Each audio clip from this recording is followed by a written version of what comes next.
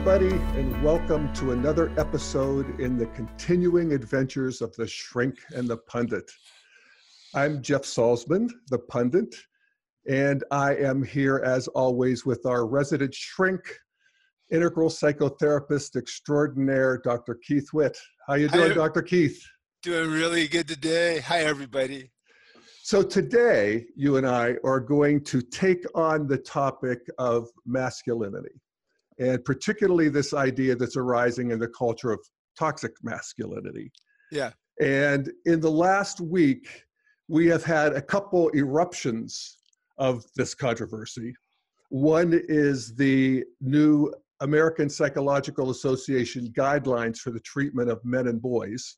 Mm-hmm. And the other is a commercial from Gillette, the razor company. And we could look at both of those. But let's start with the APA guidelines. And these are your people, Keith.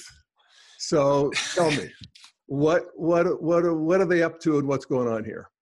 Well, first of all, the APA has had guidelines from 2005 to now. This is the newest version of the guidelines. And the reason why I'm saying that is that there is a large body of research that has been done about the attitudes towards men and boys in the culture and what happens in the interplay between cultural standards and development and being in the world. And so the APA put out the American Psychological Association put out these guidelines for the psychological treatment of boys and men. Now, in the APA is in a lot of ways, it's a very amber organization. It has a lot of rules and a lot of precise definitions. Guidelines are not standards. You know, standards are of psychological practice. If you violate them, you're in violation of ethics or maybe even laws. Guidelines are just that. They're saying that according to our understanding of the world, these are things that we need to know, and these are best practices in dealing with the world. Okay, and so they've done a lot of research. There's been a lot of research done on cultural attitudes towards men and boys. Now, they acknowledge in the guidelines that there's many different forms of masculine ideology, and they call them masculine ideology or masculinities in it. But statistically speaking, there are large numbers of men and boys that ascribe to certain characteristics of the masculine. Some of them are good. And, you know, these are represented in the guidelines, though not as much as the bad ones as usual, because the 20th century emphasis has been on psychopathology and psychology, as we've talked about before. Right. But, you know, courage, leadership, good fatherhood are heavily represented. But there's also aspects of traditional masculine ideology that cause problems, that cause physical, have been associated with psychological and physical problems and pathologies and so on. Now, what are these? And these are shared by vast numbers of men and boys around this country. One of them is anti-femininity, where it's considered bad, and we're really heavily in the lower left quadrant here, bad to be like a girl, act like a woman, and so on. And when I was a kid, when you were a kid, that was considered a primary insult to a boy. Yes. You're acting like a girl or a sissy and so on. Yep.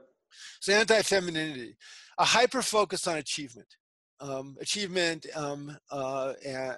winning and achievement causes problems. A hyper focus on power over other people, power in the world, needing power, wanting to have power, that causes problems. The competition with disproportionate emphasis on winning and defeating your opponent, personal achievement or control or being in positions of power. And there's a lot of masculine standards around not showing weakness. It's as if you're describing somebody we all know who lives in the White House. All right. Yes. Pennsylvania Avenue. He really is an exemplar for almost everything that's bad. And then the restriction of emotion, particularly restriction of affection with other men. And anger's okay. There are some emotions that are more okay than others. Oh yeah. Now, so they have lots of research that shows that these things lead to problems. One of the problems is what they call gender role strain. Gender role strain is there's pressure from the culture for me to conform to these things, and in trying to do that, I experience stress. And then there's gender role conflict, where who I experience myself to be is in direct conflict with what the culture says is okay to be a man. I'm sensitive. The culture says men aren't supposed to be sensitive. I feel bad, causes symptoms. I'm gay. Culture says I'm supposed to be straight. I feel bad, causes symptoms, and so on and so on and so on. And this is associated with bullying, domestic violence, incarceration, psychotherapists diagnosing externalizing things with boys like conduct disorder rather than depression or anxiety. They're more likely to diagnose that with girls, more likely to use psychotropic drugs to try to control behavior in boys. There's a ridiculous and astounding and horrifying amount of psychotics being prescribed to children, basically for social control, largely to boys. Now, is this critiqued in these guidelines? Yeah. Okay. Yeah. So that's a very positive thing. It is. The guidelines, I was reading them, okay? I read them in detail and went over them, and they're positive. It was courageous of the APA to begin this conversation, to put this stuff out. This is controversial stuff. Right. Well, okay. And the reason it's controversial is that it feeds into a idea and a meme that is arising that masculinity itself is toxic. And masculinity itself is just basically the representation of the patriarchy, which has been, causing suffering for untold millennia. And it's time that it's over. And this idea has become a core truth in political, progressive, academic philosophy. And it is being met with a considerable blowback from the traditionalists. I noticed on YouTube, on the Gillette ad, that it's being downvoted about twice as much as it's being upvoted. Isn't that interesting? We've gotten tons of blowback on these APA guidelines from conservatives, and not just conservatives, but really thoughtful people like Andrew Sullivan. Yeah, progressives. Who we both admire and see a lot of integral sensibility in Andrew. And here's a paragraph that he wrote. First of all, he gives us a quote from the APA guidelines, which is, traditional masculinity, marked by stoicism, competitiveness, dominance, and aggression, is on the whole harmful. So Andrew comments. So therefore, men should presumably learn to be the opposite: emotionally inconstant, collaborative, submissive, and passive. If that's the kind of man you want to be, much more like a sexist stereotype of a woman, an army of psychologists are ready to help you. Now, Andrew is making a mistake here, in my opinion. Now, first of all, I want to say that I was irritated by the guidelines also. And I was irritated because the APA, which is basically an amber and green organization, makes the same mistake that green almost always makes. It's really good at deconstructing the problems, but really not good at all at creating a positive, constructed, integrated perspective that can guide us. And this is what we're going to be talking about later on today, because that's what Integral can provide. And that's been part of my life's work, providing that to men and to women. It's part of David Deda's life work. It's part of John Gray's life work. And these forms, these integrated forms exist. The APA has antibodies to these forms, and that's a green bias. Now, what happens with us... Now, let me stop you there for a second. Give me an example of these forms that you're talking about. Okay, well, my personal favorite, I think that in masculine development, you grow from boy to acolyte to warrior to man of wisdom. Okay, that is a developmental progression of the masculine that works for almost every person that I've ever articulated it to, men and women. They like that progression. Okay, if you look into all the romance novels that women write and for women and women read, the hero of those novels has certain qualities that are warrior and man of wisdom qualities. He is true to his values in the face of adversity. He does not sacrifice them for personal aggrandizement or for gratification. He doesn't betray other people. He has integrity. He has masculine presence. He's unafraid of his sexuality and her sexuality, and is comfortable leading them into a shared sexuality that is joyful for both of them. He is eminently trustable. He is self-aware and invested in his own development as a man and in the relational development, okay? Those are the guys that are the heroes in all the romance novels, the most commonly sold book in the United States. And that is the warrior and the man of wisdom. And if I articulate those to people, to men and women, they like it. If I articulated those values to all the people who wrote these guidelines, they say, sure, we definitely go along with that. And if I said, well, why didn't you put that vision into your guidelines? They would come up with some green excuse about how they can't speculate and come up with theoretical stuff, or they haven't done the research or whatever, okay? But mostly what it is that green bias towards deconstructing but not constructing. Well, and also actually, I think, a green bias towards femininity. And I'm not necessarily saying this is a bad thing, but if we look at history, the masculine sort of stereotype, and even the negative one, the stoic, dominating, aggressive stereotype, was actually functional for most of human history. It's still functional. Fair enough. And that's an integral view where we want to say, so how can we bring that back into a new integration? But Green's not at that integration yet. Green is still feeling the sting and the, wounds of that kind of masculinity. And their job is to feminize. It just is. And that's not a bad thing, because the feminine needs to come online in some balance with the masculine. Yes. And also, just to put this on the table, and this is, I think, another green insight that's good, to be separated from gender. So women can have the masculine positive and men can have the feminine positive. And there's this new integration that is, we can actually see it happening. If you think of men now versus our fathers. I mean, we can feel it happening in our own consciousness. Yes, and in our kids and their generation, it's happening at warp speed.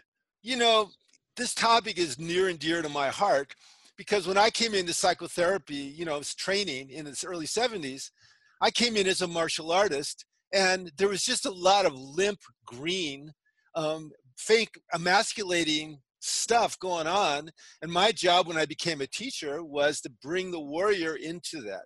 Now, on the other hand, I was seeing the APA in 1973, the DSM had homosexuality listed as psychopathology.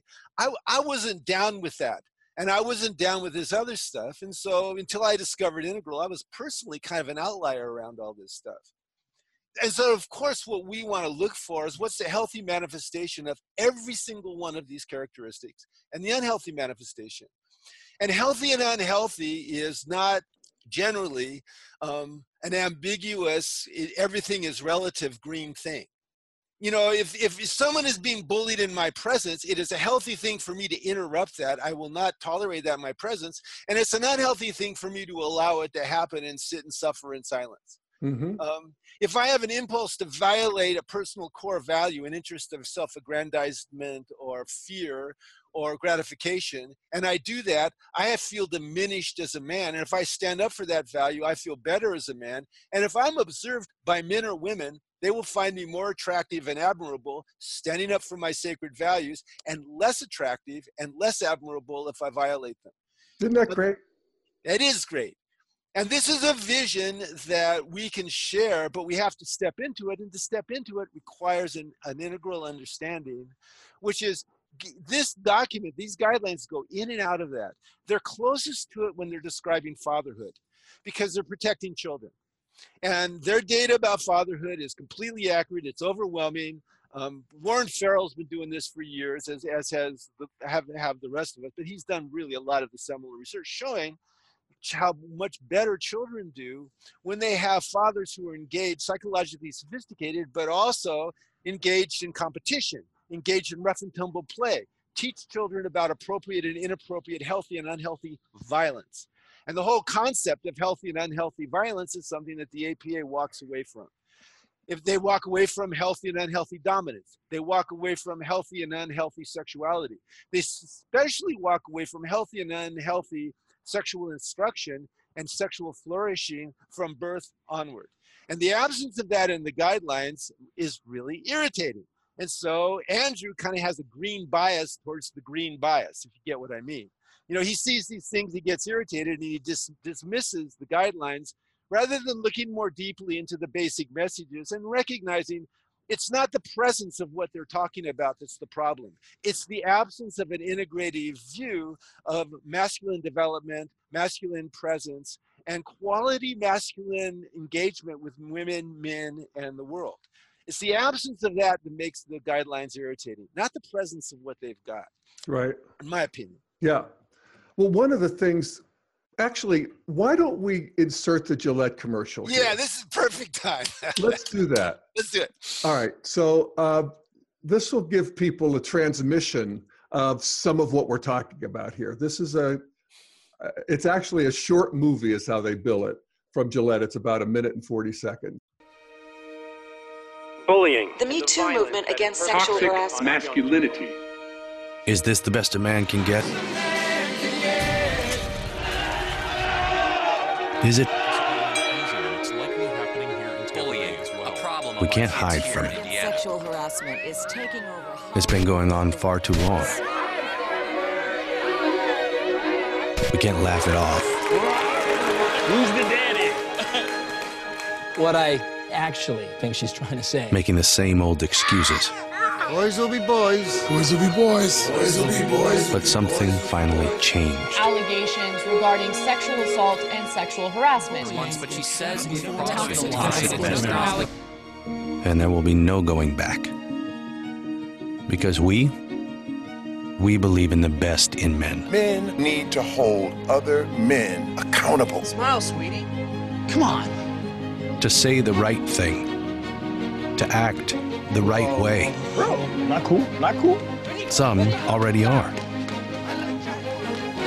In ways big Yo, men, we're acting like we and small. I am strong. I am strong. But some is not enough. It's not how we treat each other, okay? Okay. Because the boys watching today will be the men of tomorrow.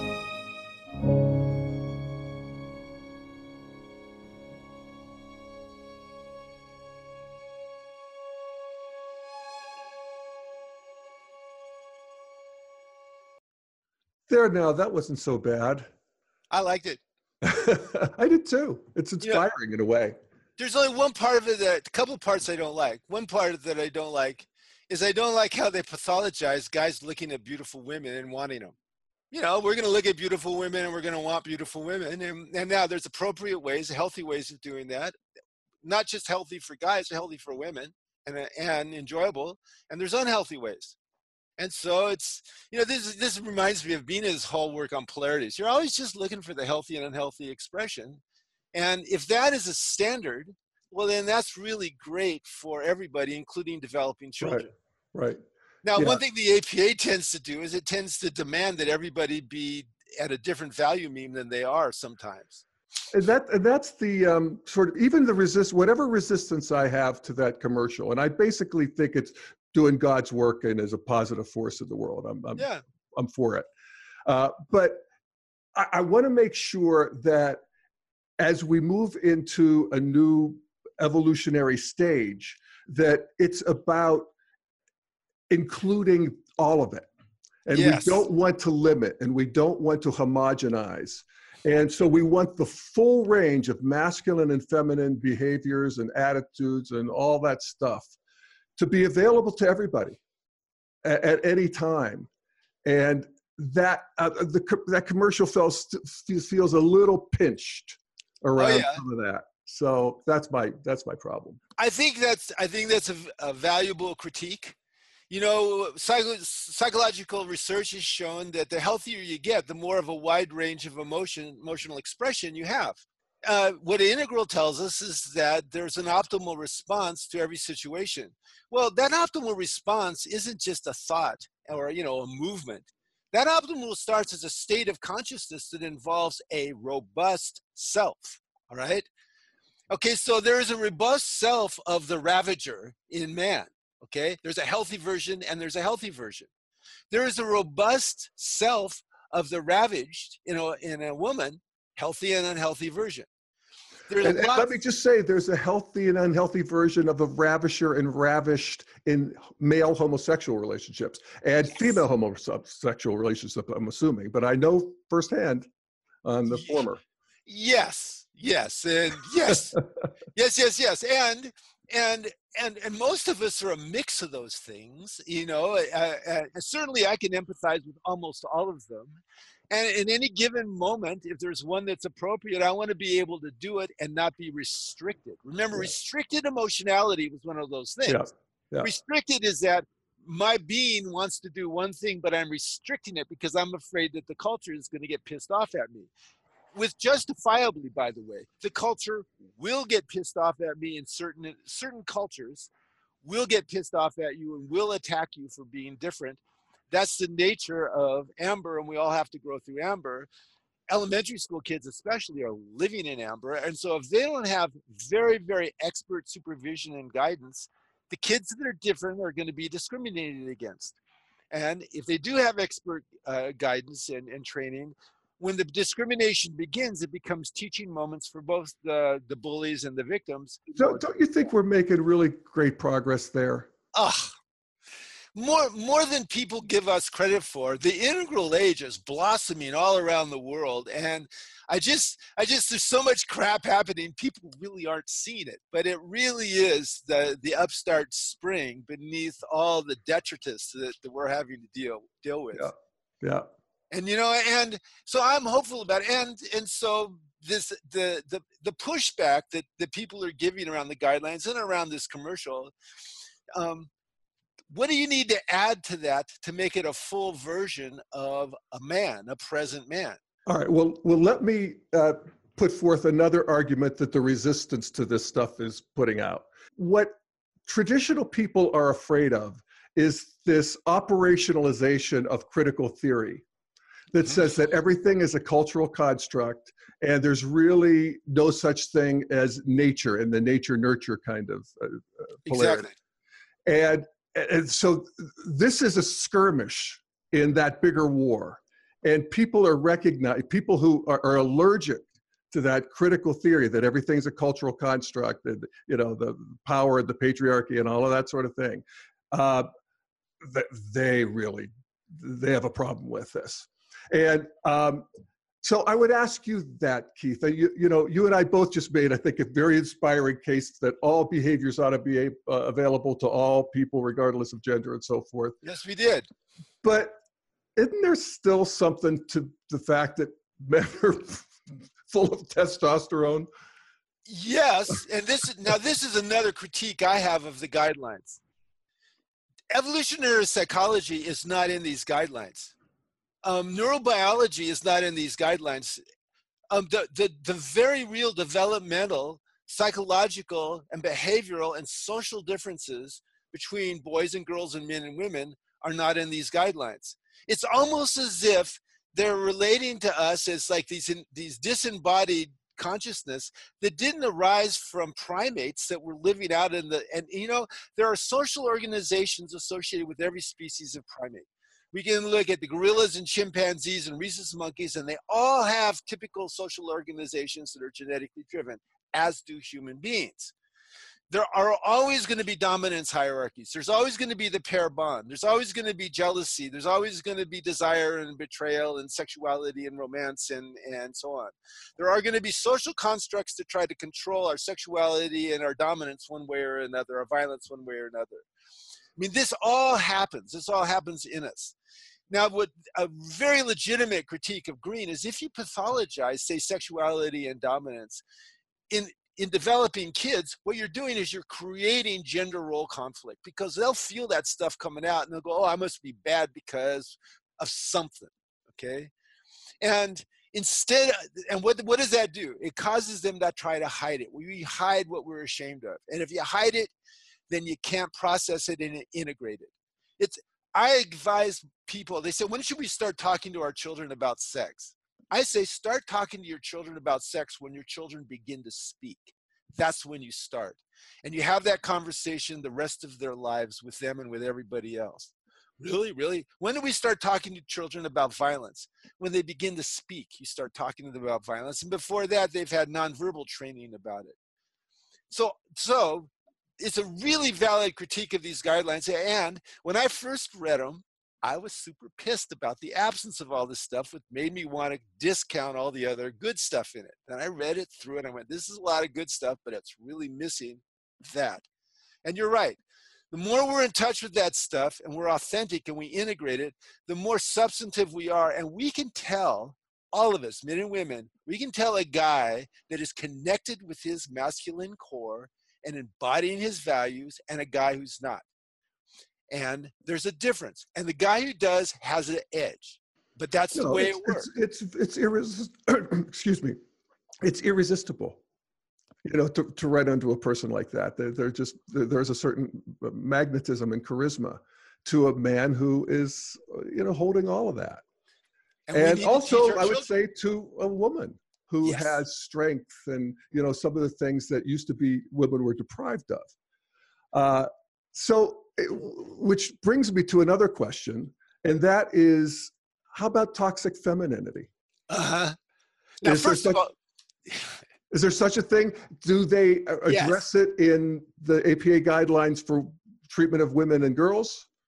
No. Now, there's two things. One, the term toxic masculinity doesn't appear in this document. Right. Okay? You know, some aspects of traditional masculinity are toxic. Okay. That sentence appears. But toxic masculinity is such a exciting meme that that's how it's all been characterized. But it doesn't appear in the document. Secondly, I think that there's a green bias around having the same attitude towards the unhealthy aspects of feminine ideologies and talking about it. Yeah. Toxic femininity, for instance, body image stuff that plagues girls. For instance, you know, assertion stuff. You know, how many women in my practice over the last 45 years struggled to be able to ask for what they want and say no, because there was a cultural pressure on them to say yes and not ask for what they want. Yeah, and then oftentimes they're also exerting power passively and manipulatively. And, you know, we all know what that is. Yes, we do. We all know women like that. We all know men like that. Also, okay, so you get a bunch of women together who have 1 or 2 year olds, okay? And then a bunch of guys, okay, and they're all in separate rooms. Okay, the guys are bitching about how their wives won't have sex with them, and about, you know, how, you know, and the women are all bitching about how their guys don't really get it and so on. And they don't really realize that this is a big problem, and that 70% of people 3 years after the birth of the first child are doing worse because of this kind of stuff. And this is unhealthy versions of traditional masculine feminine ideologies. And so when people come in, I teach them, you don't want to do that. In that area, you want to be an outlier. You want to be in that group saying, no, I love my husband. You want to be that guy talking, you know, we started having sex again 3 or 4 months after the birth. And, you know, and we started being a lot more affectionate and sensual with each other, because that's what we needed to do to stay connected through all the trials of having children. You want to be that guy. You want to be that woman. You want to be somebody spreading that integrative message of being the healthy masculine and the healthy feminine. And we need, you know, if you want to make a really healthy guy, give him a great feminine partner that he's willing to receive influence from. And together, they're what my Aunt Dorothy calls the 2 wings of the dove. You know, the person that has helped me be a better man in my life, a better warrior in my life, a better man of wisdom more than anyone else has been my wife, Becky. And how has she done it? She suffers when I'm not my best self, and she lights up when I am, okay? Okay, that dynamic has guided me for 45 years, okay? And yeah, I have a lot of feminine characteristics, and she has a lot of masculine characteristics, but in the sexual occasion, she's more feminine, I'm more masculine, and we like it that way. Now, some people don't, and that's fine if they don't, okay? But it's not fine with me if they're not fine with themselves. And I'll take a stand for that when people come and say, I don't like myself because I have these submission fantasies. Right. In one study, 2/3 of gay guys like being bottoms, okay? But they wanted to appear more masculine because they're a little anxious about it, okay? I thought, oh God, so somebody comes in and says, well, I like being submissive, but I don't like that about myself. Well, if that's what gets you off, you need to learn how to like it about yourself and figure out a way of doing it that works for you. Or I don't like, wanting to ravish my partner. Well, if that's what you like, we need to find a healthy expression of that, because frankly, it's not okay with me for you to alienate some aspect of yourself because some cultural standard has told you it's bad. Okay. That's not good for your health or your spirit. And there's another absence in the guidelines, complete absence of spirituality. The sacred father, the sacred husband, the sacred lover, the warrior and the man of wisdom. These are all intensely spiritually charged archetypes that have guided men for not just for millennia, probably since consciousness began as we know it 200,000 years ago. Okay, those are powerful archetypes that we need to access to feel spiritually connected with the universe. Could we ever expect the APA to embrace that sort of thing? They're pretty scientific in the social science kind of way, and that just it's not going to go there. I resigned from the APA 25 years ago because I just got too frustrated with Flatland. Yeah.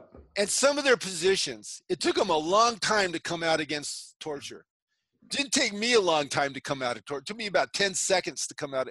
It took them a long time to say, well, I guess that homosexuality isn't a disease.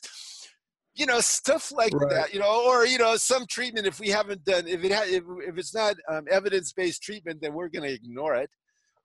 But again, I know, but thank God for the people who sort of keep themselves in a box of at least facts, or at least that's true. Sometimes they're slippery facts, especially in social science, but they're still trying to keep themselves in that box. And that's the piece that they bring to the party. Yes. So that's fine. So as integralists, we can say, okay, that's a good piece you're bringing to the party. In this case, you're skewing a little green with this critical theory. That's fine too. There's gifts to that. There's limitations to that. But the integral thing is just going to want to move beyond and include all of it, include more of it. And if any one of the guys or women that wrote these guidelines were part of this conversation, almost all of them would agree with almost everything we're saying. Yeah. Now, and if I said, well, how come you're not putting that in your articles? How come you're not putting that in your guidelines? They would come up with some right quadrant rationalization, but basically what that's doing is it's reflecting a left quadrant allergy towards taking a proactive stand for an integrative vision of what is healthy masculinity or healthy femininity. And so as psychologists, I believe we have responsibilities to take those stands, and I take those stands. And sometimes I get pushback from Amber. I get pushback from Green, from some of the, not often, but occasionally. So Keith, in the notes you sent me, you laid out, I think, a very beautiful path to move forward into this more integral sensibility around all of this masculinity, femininity, and so forth.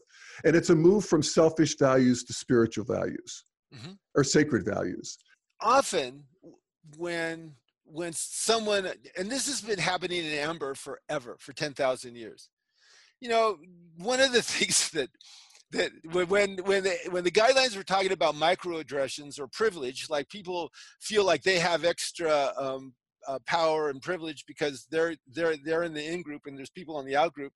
Part of me was kind of grinding my teeth because I'm going, everybody has an Amber side where there's people on the in group that have more privileges and people on the out groups that don't. For instance, you have a lot more privileges than the guy down the street with me because you're on the in group, you're my good friend. You know, there's a lot more sacrifices would make for you than I would make for him. Okay. I don't think that makes me a bad guy. I think that makes me a human being that is realistic about how I organize the hierarchies of my life. That being said, unhealthy amber will objectify and exploit. And they pretend, like the Spanish Inquisition, that you're doing it for your own good, but you're not. Okay. Now, what does sacred values do? Sacred values maintain the dignity of the individual, and they're respectful. Martial arts is a good example of this. You know, the concept of healthy hypermasculine cultures is a good example of this. You know, the guidelines subtly diss hypermasculinity. Hypermasculine cultures are quite beautiful. The karate studios I studied in were hypermasculine cultures where dignity and respect were core values that everybody was expected to follow. And if you didn't, bad things happened to you, and we didn't mind that. The Navy SEALs is a hypermasculine culture that has created one of the best protective forces in the world, and that culture is a beautiful culture. And the Navy SEALs I've talked to have been warriors, moving into men of wisdom, very impressive men. Some fraternities are unhealthy hypermasculine cultures. And so again, what we're looking at is what's the difference? Sacred values tend to be values that are sourced in that inner self that is wise and caring and kind, doesn't objectify other people, but, you know, moves forward on purpose, sacrificing for sacred values, sacrificing for self, sacrificing for others, sacrificing for a cause. That tends to be beautiful stuff. That tends to help us grow.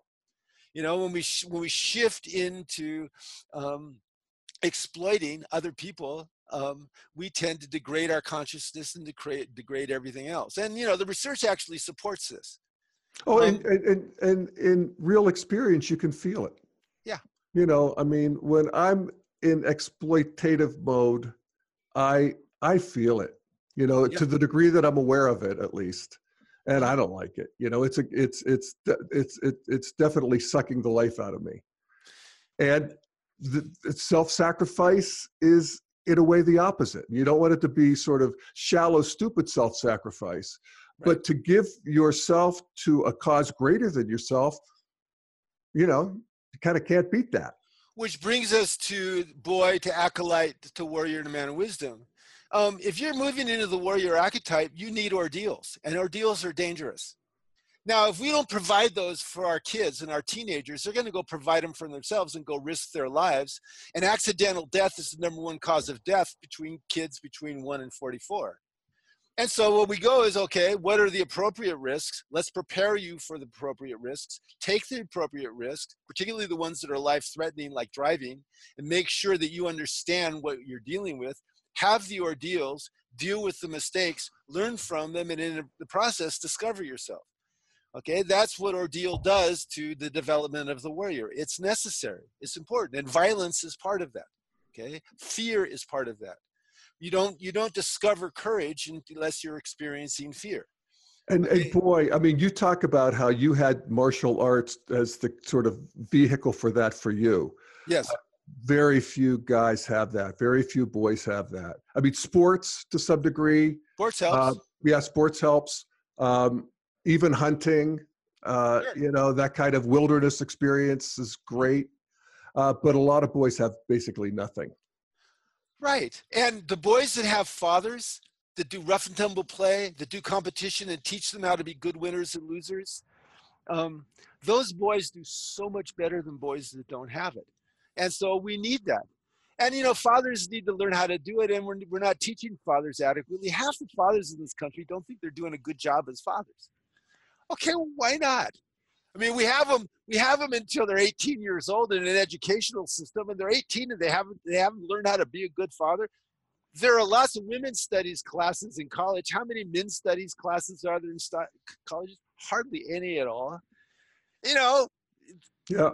Now, you know, it's almost like we're going to look back on this modern age as the age of, I mean, it's been called this, the age of alienation, the age of atomization.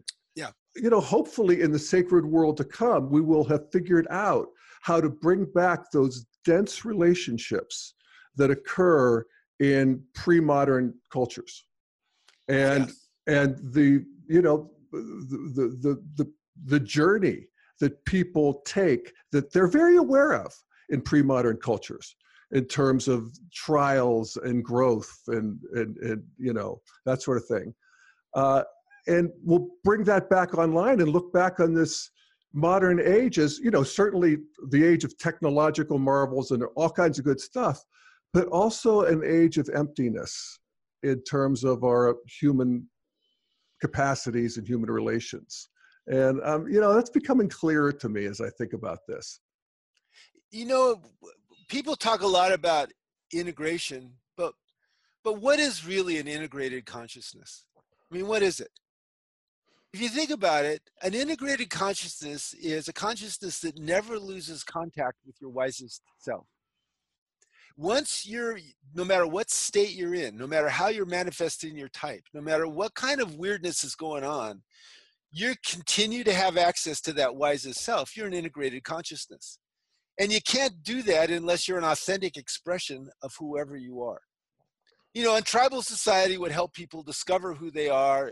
This is good tribal society, healthy tribal society, and be true to the, you know, when I wake up in the morning, I go up and I take a glass of water and I go outside and I raise it up to the sun and I feel all the feminine energy of the universe coming through that water, through my body and becoming masculine as it goes into the earth. A shaman taught me that ceremony, I don't know, 20 years ago, and I do it every single morning. Now, every single value meme in me experiences that ceremony differently. There's a part of me that thinks that you know, that it's happening. I'm one of the avatars that's making this happen. Part of me thinks this is a form that I go through to help me organize myself. You know, part of me is just being faithful. You know, we do our practice to be faithful. A part of me goes, this is opening me up for further development. All those parts of me come together when I do that ceremony because, you know, they're all real inside me. I don't know. It feels right to do that as well as other practices. You know, if a man is suffering, often he needs to discover what is the core yearning for him to be in terms of an embodied masculine person, you know, the warrior man of wisdom, perhaps, even the divine artist, the divine husband, the divine lover, all those things, the divine friend. If you're yearning to be that, then, and you move towards that and do the work on your own trauma and so on, you become more integrated. And as you do that, you feel more strong, simultaneously more empty and more full. And this is where agency and communion, emptiness and fullness come together in all of us. And of course, you can have Ripley, who can just go kick ass warrior stuff. And you can have Oscar Wilde on the other side, you know, doing everything. There's always exceptions, and we want to respect all of them, and that's what the APA does with diversity. But what they miss, of course, what Green almost always misses, is that there's larger forms that exist that are coming up from our genetic groups and our spiritual groups and from the archetypes, and we ignore those forms at our peril. And so in Integral, we bring those forms back and we integrate them into all this great social research and all this other stuff that the APA brings. And we come up with these more complete, more full, more integrated ideas of what it means to be a man and a woman and a sexual being and a father and a friend and so on, that are substantive, you know, that don't have that kind of shallow, weak, limp quality that Andrew Sullivan is so pissed about when he reads guidelines. Yeah, right on. Well said, Brother Keith. Yeah, Thank you. All right, well, we good? We're good. I'm good with it. Think we got this thing squared away? I think that we do. I wanted one thing about this that was challenging for me personally is as I went into it, I kept on falling into the same place that Andrew Sullivan must have fallen into. I'd get irritated and have these impulses to dismiss the whole field or the whole thing. Me too. And I went, no, Keith, let's look at a whole vision of the guidelines, a whole vision of the APA. That whole vision was almost always mostly a positive thing. What it made me want to do is meet with them and share with them and discuss this with them, create a dialectic with them about what's possible, how the APA could be so much more wonderful if we brought these spiritual elements in, these archetypal elements into the basic framework. And I want to do that, and I try to do that when I'm talking to a more traditional psychology audiences. And I'm really working at my own inherent, resistances and antibodies. Yeah, that's all part of the fun. It's all part of the fun. Yeah. Well said, Jeff. Well, and they can get your guidelines too, at That's true. drkeith.com. That's right. Anything Dr. new? Anything new with your work?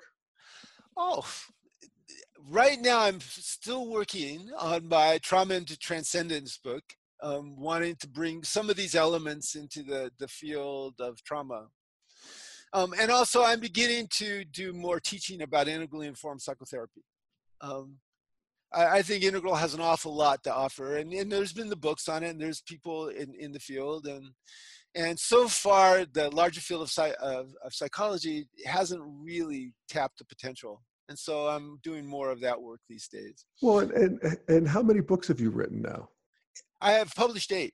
Yeah, so you really are putting your stake in the ground and moving us forward here. So yeah, there's an integrally informed cosmology of psychology, psychotherapy, development, and including the man.